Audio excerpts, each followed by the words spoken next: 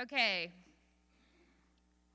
A reading from Exodus 21 through 2 and 13. And God spoke all these words, saying, I am the Lord your God, who brought you out of the land of Egypt, out of the house of slavery.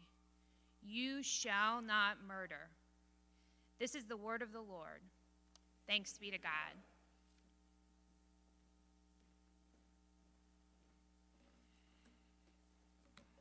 Good morning, church. Glad to be back with you and thankful to have an opportunity to work this morning. Pray with me as we return to the 10 Commandments. Today we'll be looking at the 6th commandment. Let's pray together. Father, you are light and love. And Lord, though there's so much trouble in our hearts and trouble in our streets, our nation, and around our world, Lord, you still are sovereign, upholding all that we hold near and dear. Lord, you uphold us. Thank you for keeping us close to your heart, to bring us to worship in your name today. Bless us, we pray, God, as we open your word. In Jesus' name, amen.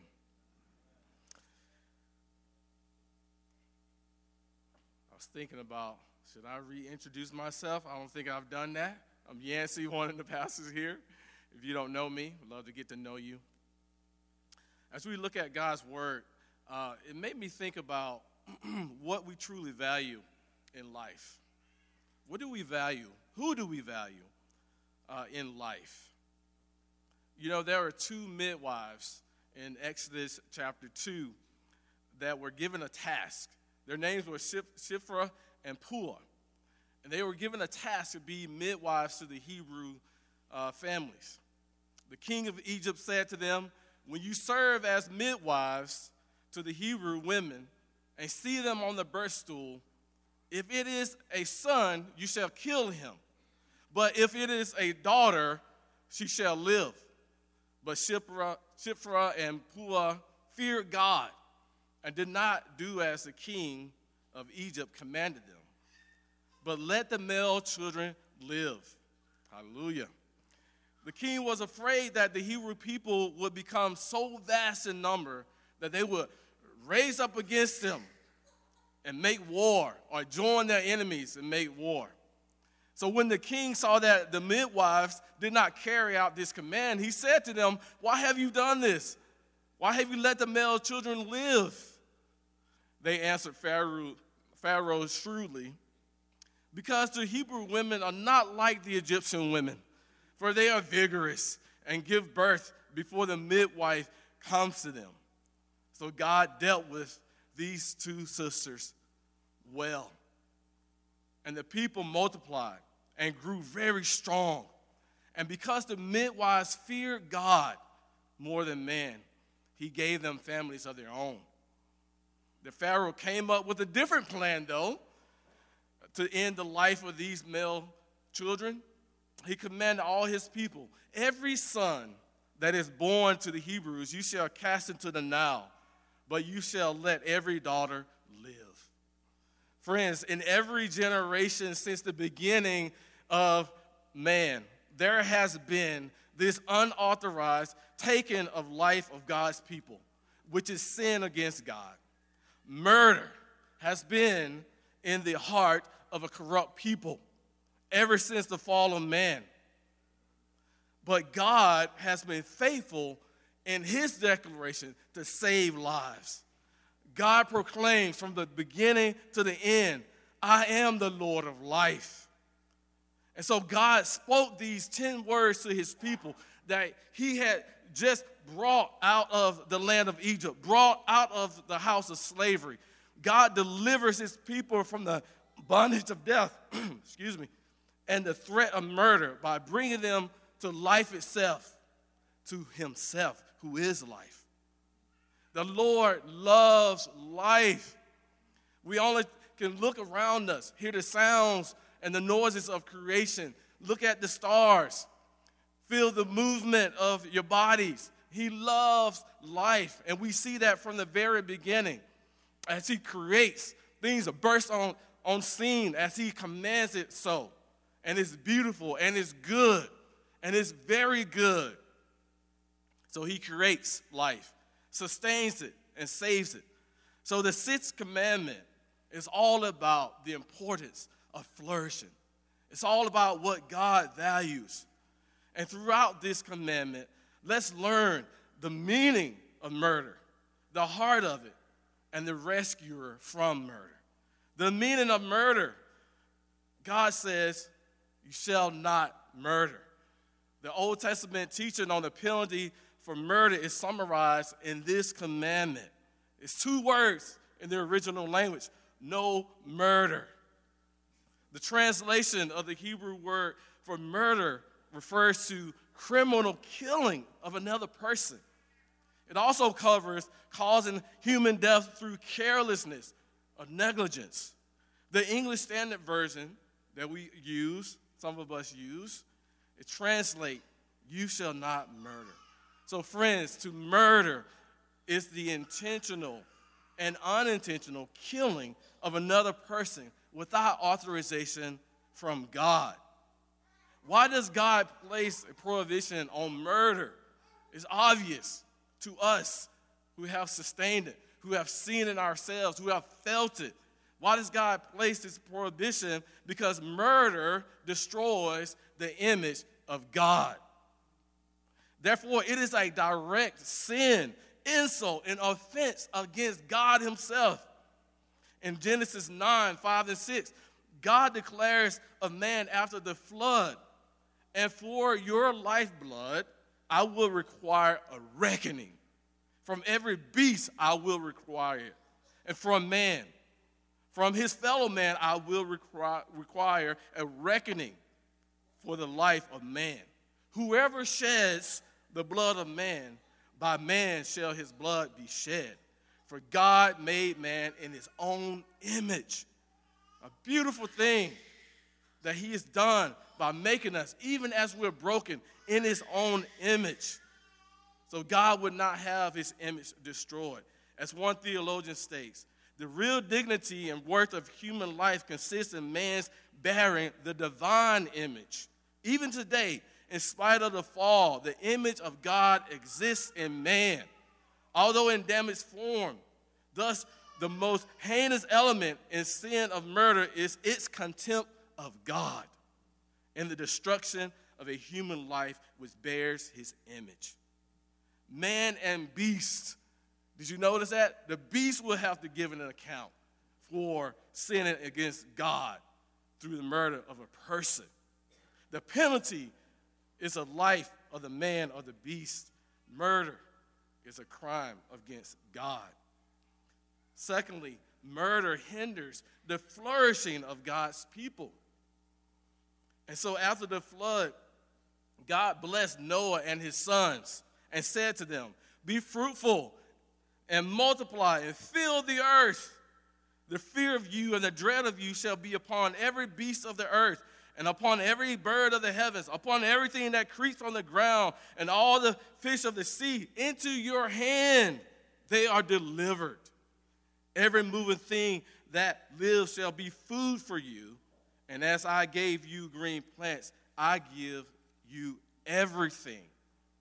So God wants there to be a flourishing, a multiplication of his people, of his creation, especially his people, that nothing would be hindered in his plans of making glory in the earth in his name, and that nothing will hinder his plan of us knowing him. Third reason, murder is a crime against the well-being of humanity. Murder promotes disunity, separation. It promotes heartache and pain. In 1 John 3, we see that John writes, for this is the message you have heard from the beginning, that we should love one another. We should not be like Cain, who was of the evil one and murdered his brother, murdered his own brother. And why did he murder him? John writes, because his own deeds were evil and his brother's righteous. Do not be surprised, brother, that the world hates you. We know that we have passed out of death into life because we love the brothers. Whoever does not love abide in death. Everyone who hates his brother is a murderer. Everyone who hates his brother is a murderer. And you know that no murderer has eternal life abiding in him. By this we know love, that he laid down his life. Christ laid down his life for us, and we ought to lay down our lives for our brothers. So this prohibition is for the well-being of you and me, so that we would know the depths and the heights of God's love, so that we will not feel the threat of death coming from one man or one woman to another, but that we may know love, that the hate in our hearts will be extinguished by love, that it will not carry on and move us to destroy one another. So murder destroys the image of God. It hinders the flourishing of his people, and it's a crime against the well-being of humanity. And sometimes murder is unintentional.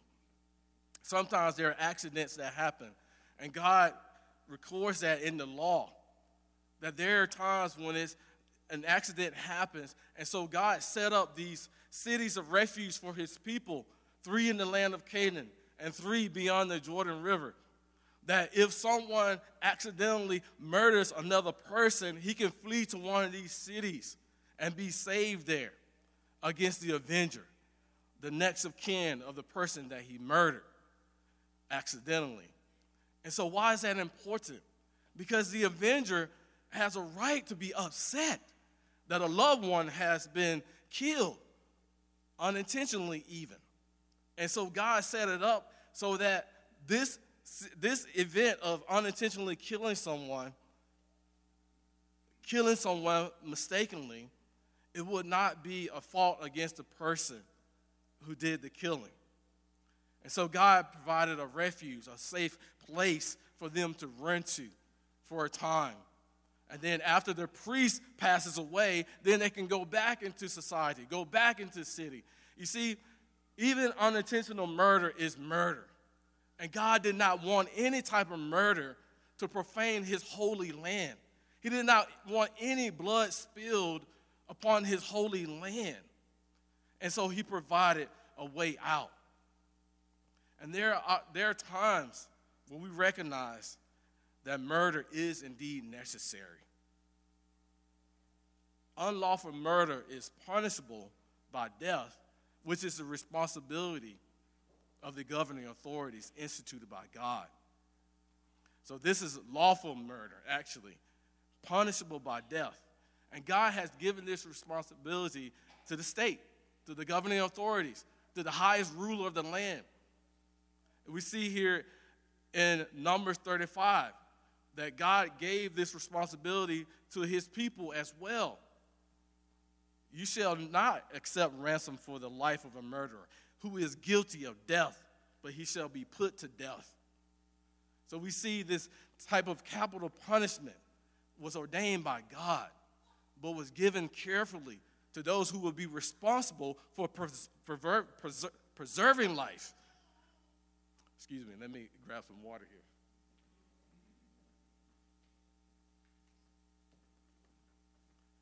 No need to suffer with the dryness, right?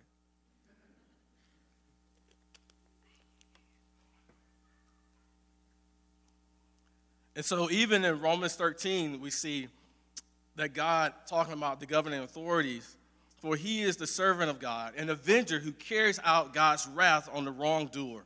Therefore, one must be in subjection, not only to avoid God's wrath, but also for the sake of conscience. So God has given this responsibility for our sake, so that life may be preserved, so that life may flourish, so that there be consequences for actions, so that the fall of man may be pushed against, so that we would know that there's accountability for our actions, so that we would know that God really does care. There are opportunities as well for us to see throughout Scripture that murder is necessary in the case of self-defense. It's lawful in these cases.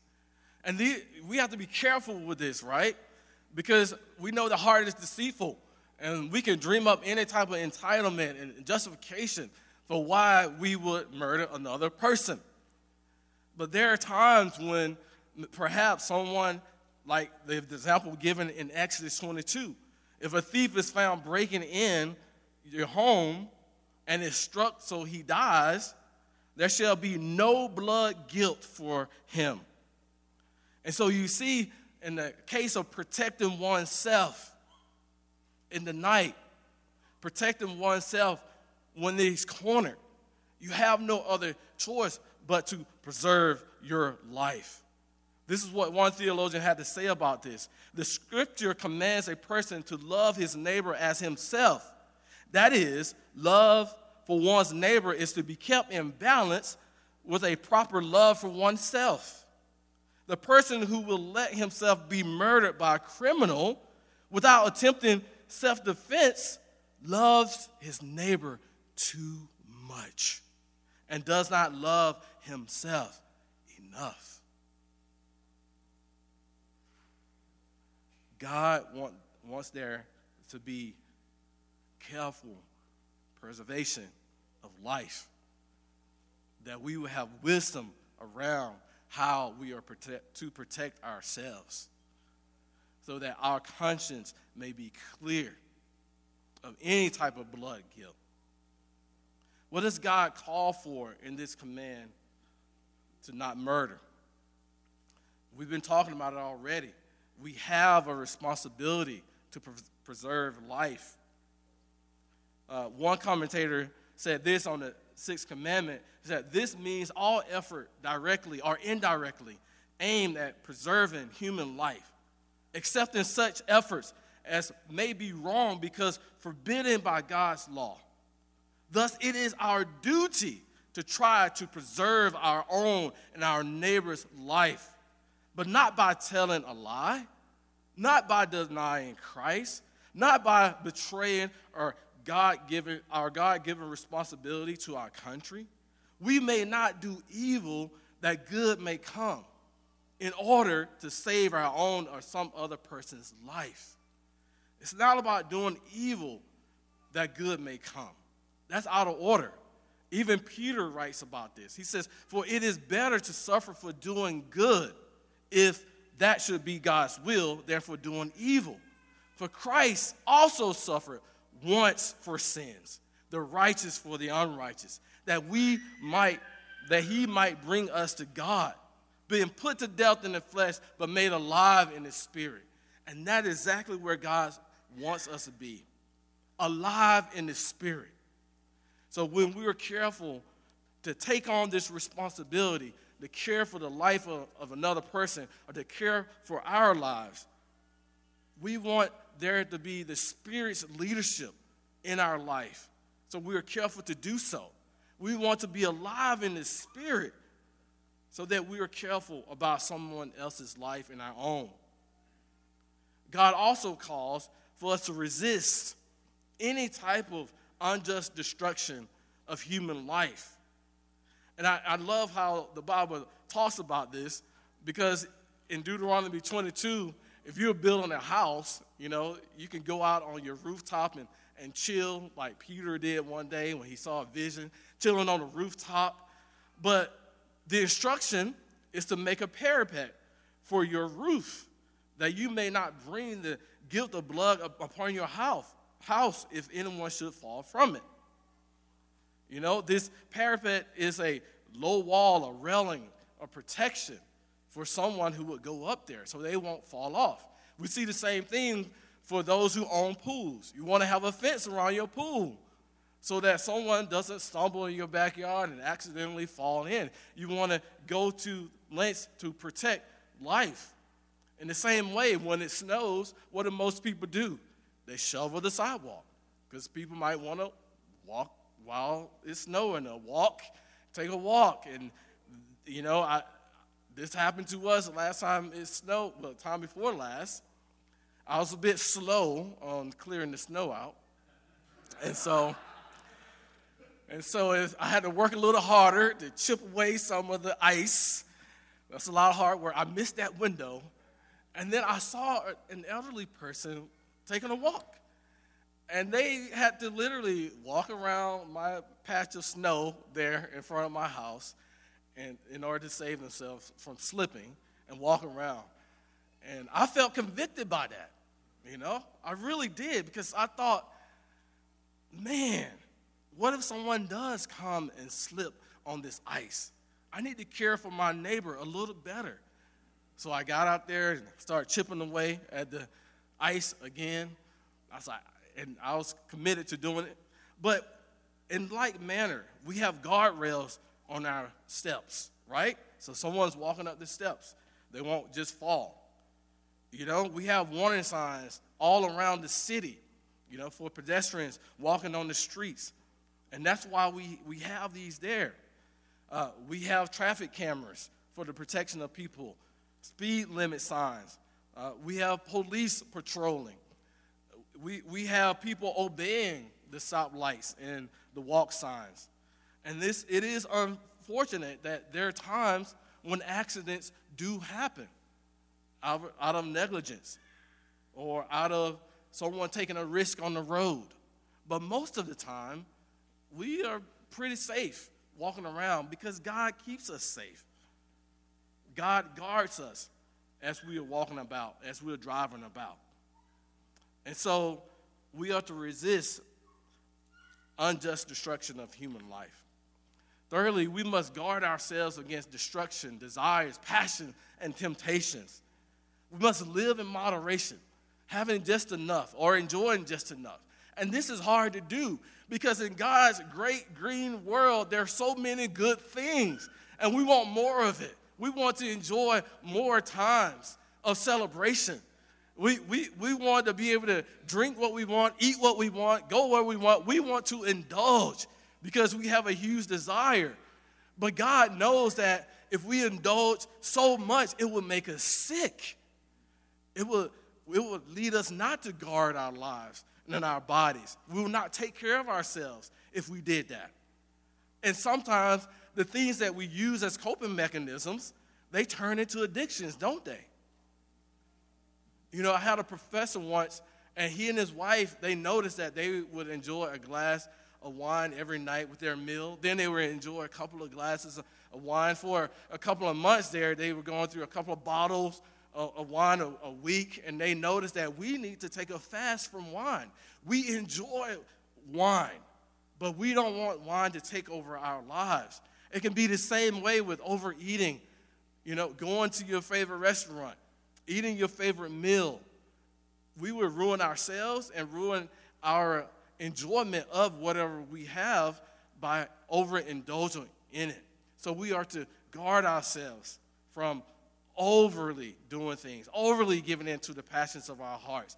God instructs us to be content with what we have and live in moderation. And we are to choose to live wisely. The Bible speaks about this in Ephesians 5. Look carefully how you walk in Christ, not as unwise, but as wise, making the best use of the time, because the days are evil. This is why we make the best use of time. This is why we live wise lives. Therefore, do not be foolish, but understand what the will of the Lord is. And do not get drunk with wine, for that is debauchery, wild living. But instead be filled with the Spirit, attending to one another, addressing one another in psalms and hymns and spiritual songs, singing and making melody to the Lord with your hearts, giving thanks always and for everything to God the Father in the name of our Lord Jesus Christ, submitting to one another out of reverence for Christ, being in community together so that we can hold each other accountable, being in community together so that we can be wise together, not to judge one another, but to encourage each other, to pick one another up so that we can live joyful lives together, celebrating life as it is, celebrating the Lord. So open up your homes, open up your hearts, and let's do this together, choosing to live wisely for the guarding of our lives. All unjust taking away of life of any human being, the Bible calls wicked. That's a little bit about the meaning of murder. But let's go into looking at the heart of murder. But before we look at that, I want to address a few outward expressions of murder, things that are common in our culture to see, things that we know too well that lead to a lot of heartache and pain, things that lead us to comfort one another and be sad first and sympathetic towards one another. The first outward expression is homicide. We're talking about it a little bit. The unlawful taking of another person's life. And you know, as I looked at the research this past week, I noticed that the homicide rates have been on the decline over the past couple of years. Praise God. But as we know, one murder is too many. We don't want there to be any. But we're realistic that we're in a broken world. And so thank God that it's on the decline. And even last year in our district, there were about 274 cases of homicide reported. So far this year, there have been 20. And there have been a lot of other violent crimes as well. But, you know, we have about, over 500,000 people in our district. And so what we're looking at here in comparison is a really low number. But it is still a number that's high enough to cause us to grieve, to lament what we see, to be watchful as well. The next one is suicide. And this is the taking of one's life, your own life. And this is a battle for so many people in our day and age. Even last year, more than 50,000 Americans died by suicide. This is a sobering thought. There's suicidal ideation, the pondering, that's depression that fuels it. And it is taking us away. It is sweeping us away. It is leading us to have more sadness because of the thoughts in our minds about, are we valued? Does anyone care? Times where we feel like a failure. These thoughts may come up, and they come out of nowhere.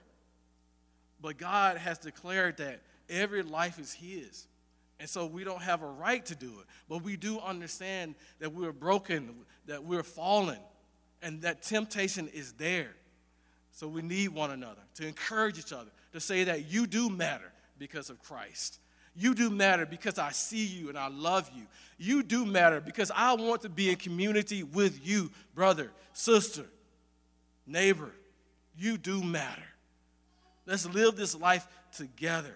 Let's know the Lord together. The third one that I'll highlight is abortion.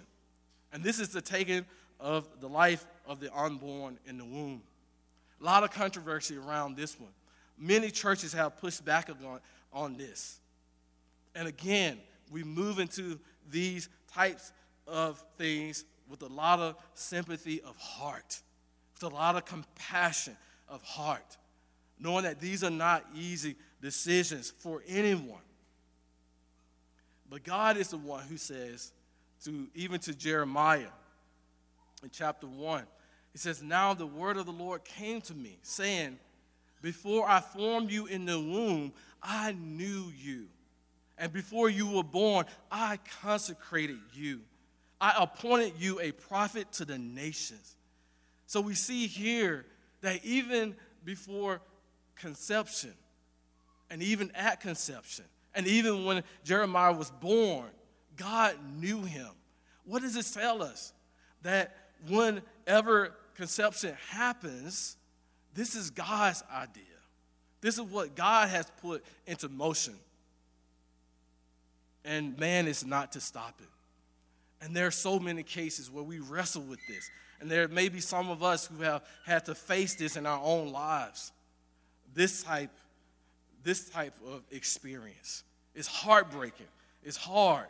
And some of us are racked with guilt because maybe of decisions that we've had to make in these circumstances. And then there still is this idea of preservation of life, because sometimes it does come down to the mother's life or the baby's life. Such a hard decision to make. But God wants there to be a preservation of life. It happened with one of our friends. She had learned from the doctor that her child may be stillborn, and she was filled with grief. Many of our friends came around her and encouraged her. We were there with her as a community. We didn't know what was going to be the outcome. And, of course, abortion was one of the options that were given medically. But she made a decision that she would move through the pregnancy. And she made a decision to give birth, and she did, to a beautiful baby girl who's still alive to this day. And that's been about 10 years ago. Friends, hard decisions to make, hard situations to be in. And so we do need the Spirit of God to lead us through. We need the community of God to be comforting.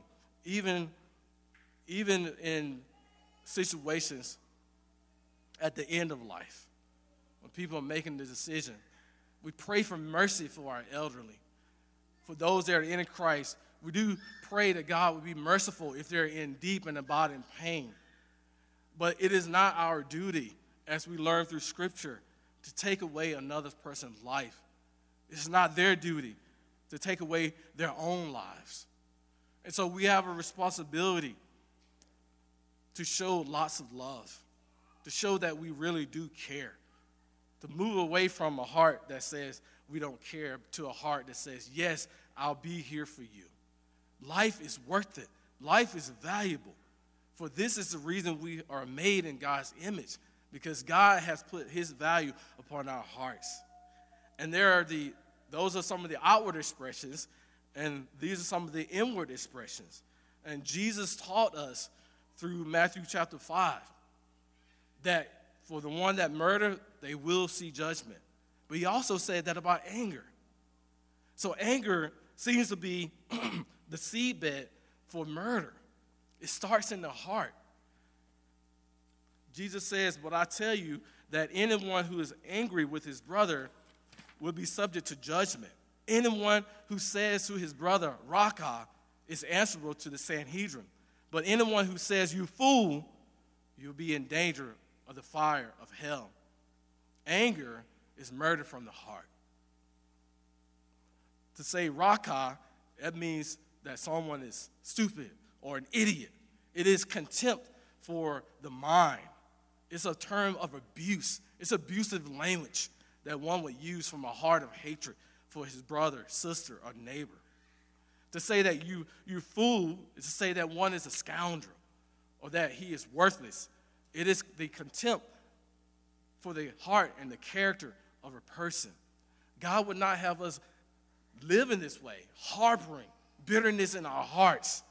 And as we know from anger, we become the container that begins to rot. Even as we are holding on to anger towards somebody else, we want them to pay. But we, in turn, pay in our own hearts.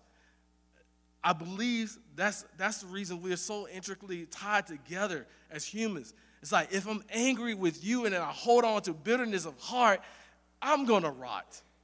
You're going to live your life. You're not going to know that I'm angry with you if I'm harboring bitterness.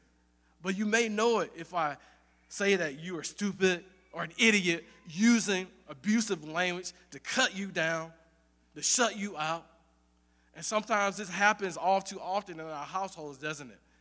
It may be towards a friend of ours that we are mad with, and we cut them down in our hearts, or we cut them down with our words, slashing them apart. It happens in parenting, where children are very vulnerable in the sight of God. Jesus don't want us to hinder them at all from coming to him. But there are times when we say things right off the bat to our children that cuts them down, and they end up feeling worthless, like an outsider. They feel like, does my daddy like me? Does my mommy want me? And then we put them on the hamster wheel of doing the right things to measure up so that they will not experience our anger, experience our hate, experience our cutting, abusive words. And then there may be emotional abuse as well. That's just as hatred in the heart, where you may be in a relationship with someone, and this may be the case for you, where you're choosing not to relent, not to forgive, not to see the person as an image bearer of God, but instead as an enemy of your soul. And granted, we have to protect ourselves, don't we? We have to put ourselves in positions where we are not hurt by someone else that we love. We have to, as the Bible says, guard our hearts. We have to do those things because we want to preserve life.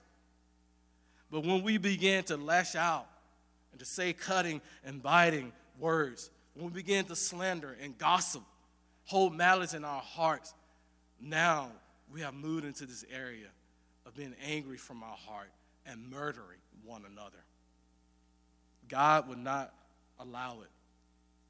And this type of murder requires a human and even divine punishment. So God would not have us insult and murder with our minds. He would not have us say to our brothers and sisters that they're foolish or murder their character. Theologian Dan Doriani states, if Raka insults the brains, fool insults the heart, together they imply that someone is worthless, good for nothing. At a literal level, we should avoid contemptuous words, but we should shun every whiff of condescension. We should treat no one, whether young or old, whether weak in the mind or weak in the body, as if he has no value. You have value, friends, because God has said so. You have value because you are made in his image. You have value because he has spoken to your heart that you are mine. Christ died for you. You have value because your life is not your own, and we can celebrate that. We need to belong to our Lord. He's the only one that will provide and care for us. You have value, and don't you forget it. That's why Jesus said anyone who insults a brother, his brother will be liable to the council, which in those days was the Sanhedrin, the highest ruling court in Israel. Or hatred of another person makes us liable to the court of God and the hell of fire, meaning God's fiery judgment. God is serious about how we treat one another. But what makes us so angry? There are many things. There are many things that makes us so angry. James talks about this in James chapter 4. One of the things is that we desire something and we don't have it. We don't get it. So we murder.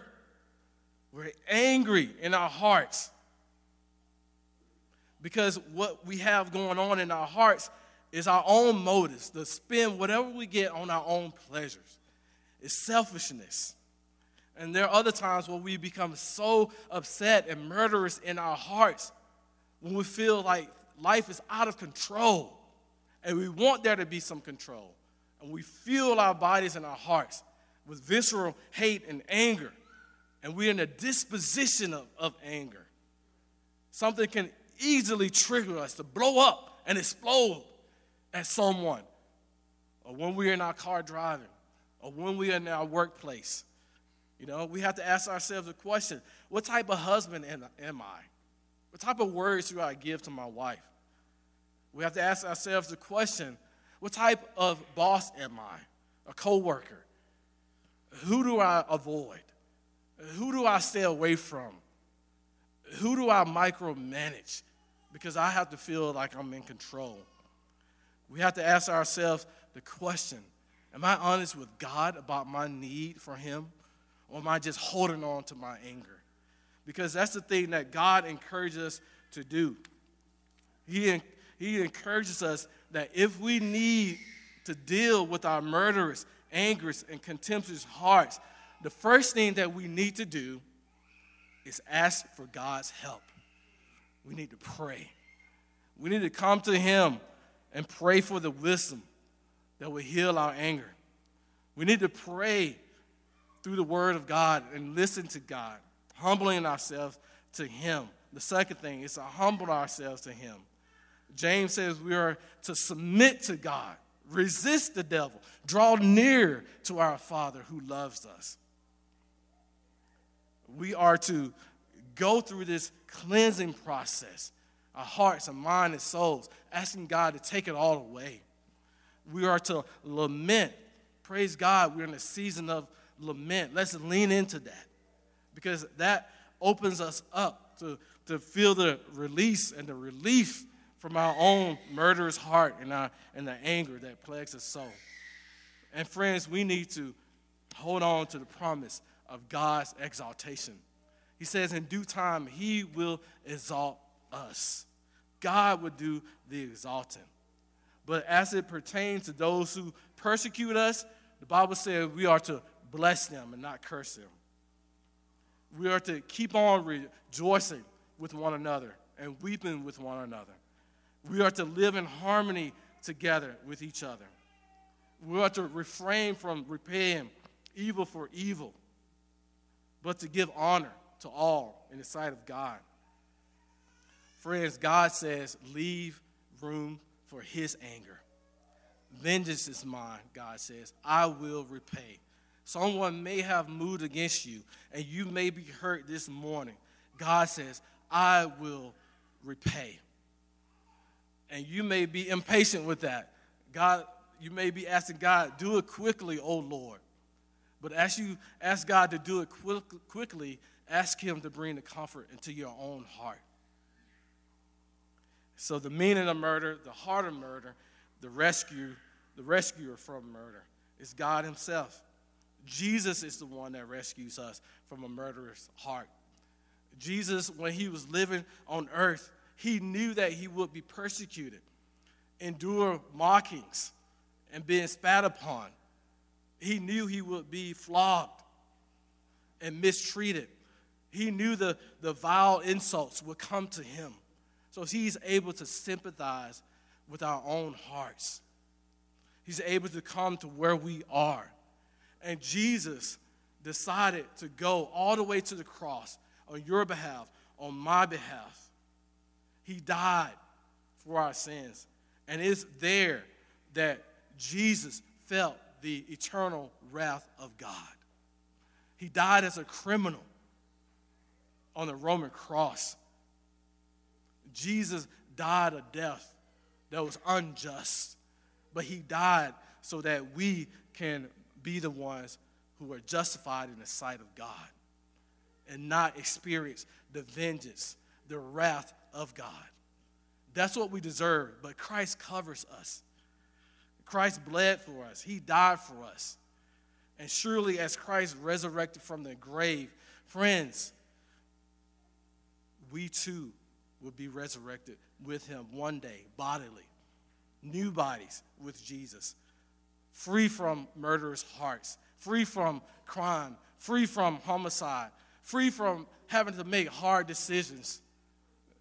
Free from the anguish of our hearts that lead to sadness. Because every single angry disposition that we have, it means something. Anger in the present means that we're frustrated. Anger that results from the past means that we've been hurt by something. Anger in the future means that we're anxious. But God holds us, and he carries us, and he teaches us how to love. So friends, let us love like Christ, who died, gave up his life, gave up his spirit willingly, entrusting himself to the one who knew would give life and life everlasting. Let's pray together. Father, we thank you for this word. Thank you for your listening ear this morning, but we thank you for speaking, most importantly, to our hearts. Jesus, we need you. We need you to come to where the fire is the most in our hearts. God, we need you to come, Father, and extinguish that fire that lead us astray so that we can be present with you, Jesus, and know that you are the one who carries us and you are the one who promises to be with us. So come, Lord Jesus. Come to our hearts.